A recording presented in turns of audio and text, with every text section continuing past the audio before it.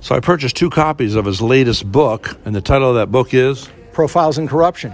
The only thing is it can be a little depressing, that book, because of what it reveals.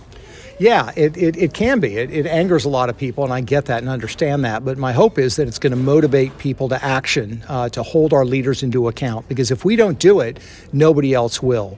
You have a permanent political class in Washington that's self-serving. It involves people on both sides of the aisle, and they're certainly not going to hold each other into account. So we're going to have to do it ourselves. Now, you've worked with Sarah Palin. You've worked on a film about Ronald Reagan. You worked with Steve Bannon. You've been in the hornet's nest, so to speak. How do you feel about the human? You know, I don't know about you, but I'm over 10 years your senior at this point, and I would say my confidence in mankind is a little frayed. Well, I think one of the reasons that I'm a conservative, or what you might call a classical liberal, is I distrust concentrated power. That's what our founding fathers believed in too. And the reason is, if you look through human history, you have reasons to be skeptical of concentrated power because of human nature. And what we do in our research is we look at sort of the soft underbelly of what's going on in Washington, D.C., and it's very messy. It's very dirty. It's very troubling, but it should not be that surprising. If we look through human history, we realize that when leaders have power and authority and it expands, oftentimes, not always, but oftentimes, it ends up leading to corrupt acts. And just because we're the United States of America, that doesn't change, because human nature is a constant. I had an old friend that was able to buy a $38.4 million apartment in New York City. Okay, can you really sleep on a better bed? My grandfather used to have a little apartment in New York City. He said, can they sleep in a better bed? Can they eat more food than you're already eating? Why? You've been so close to all these power brokers that, it's just so seductive. Greed and pride. Man, if we could get rid of greed and pride, why do people, it just seems to be, they want more and more. Even the Biden family. You've been following this Biden family. It's insanity. Give us a synopsis of what you said today when I heard you speak. Well, basically, the Biden family has operated a commercial enterprise based on Joe Biden's political positions and based on the actions they've taken. It's been a criminal, I would argue, business enterprise. Basically, Joe Biden has held political office. He was a U.S. senator. Then he was vice president of the United States. Now it looks like he's going to be president of the United States. And during his quote-unquote public service, his family, like moons orbiting the sun or orbiting a planet, have collected money, and they've collected large sums of money from interested parties, primarily foreign governments or foreign oligarchs who want favors from Joe Biden. And there's no denying this. No, there's no denying it. The money trail's there. What they will say is there's no connection between these business deals and Joe Biden's position. But the fact of the matter is they get jobs, they get deals that they have no reason to get. They don't have the qualifications, they don't have the skill set, they don't have the background, but they get these deals because of who Joe Biden is, and they expect favors in return.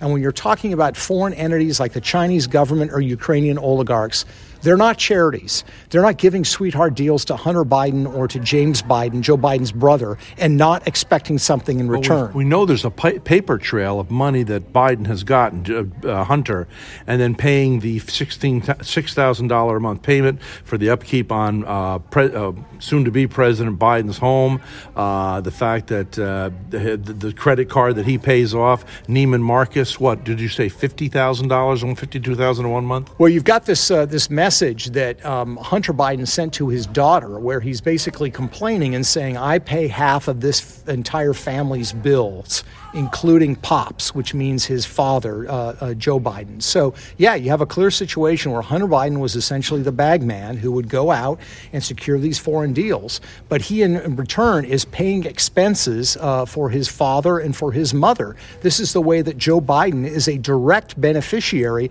of the foreign deals that his son is engaging in. Okay, I'm sure you saw the tapes back in 1988 where Biden was caught lying, saying he had 3 degrees. He only had 1. He was in the top of his class. He was the bottom of his class.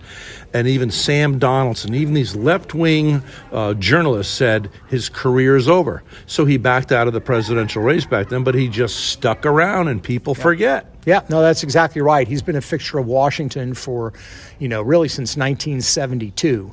When he was first elected to the Senate at age 49. He has no experience in the private sector, and yet during that time period, his son, Hunter, his daughter, Ashley, through her husband, his two brothers, and his sister have all become wealthy courtesy of Joe Biden's political power. So it's a classic example of a permanent political class that has enriched itself through its position. Are these people born with deceit? I remember Mayor Corning. He was the oldest living mayor in the United States of America when I was younger, in my teens, of Albany, New York. A reporter said, I'm going to get him. I'm going to nail him down. He goes up to the mayor. He says, Mayor, what's your favorite color?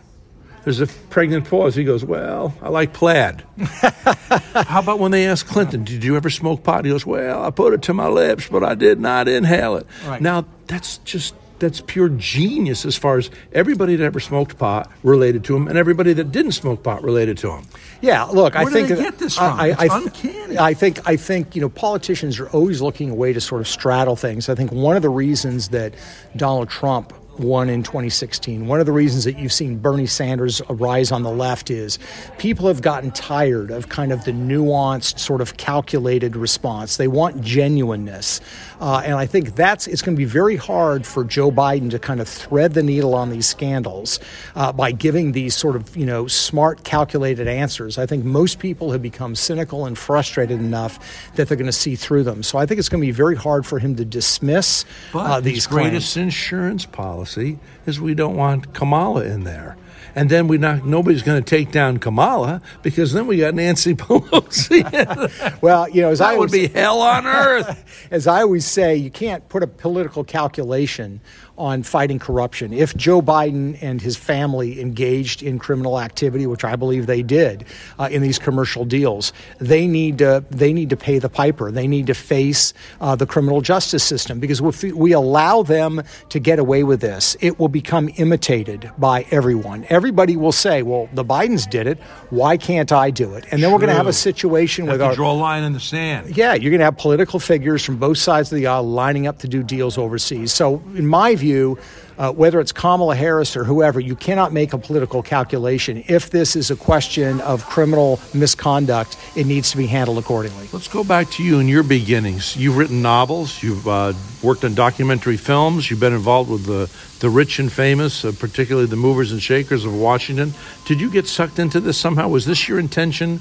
I mean, were you studying to be an author? Or how did this all happen to you? Well, I got interested in corruption because I realized that a lot of people weren't doing the deep research and looking at it. It's very hard. I think some reporters don't have the ideological inclination because they don't want to go after certain people. Other reporters are lazy because this is very hard work to sort of follow the money. I mean, the research we did on Hunter Biden and his deals in China took us 8.5-9 months. Jeez. So, Who funds you, by the way? Because you have a think tank. What's the name of your think tank? We have a 501c3 called the Government Accountability Institute. You can go to it, go to cronyism.com.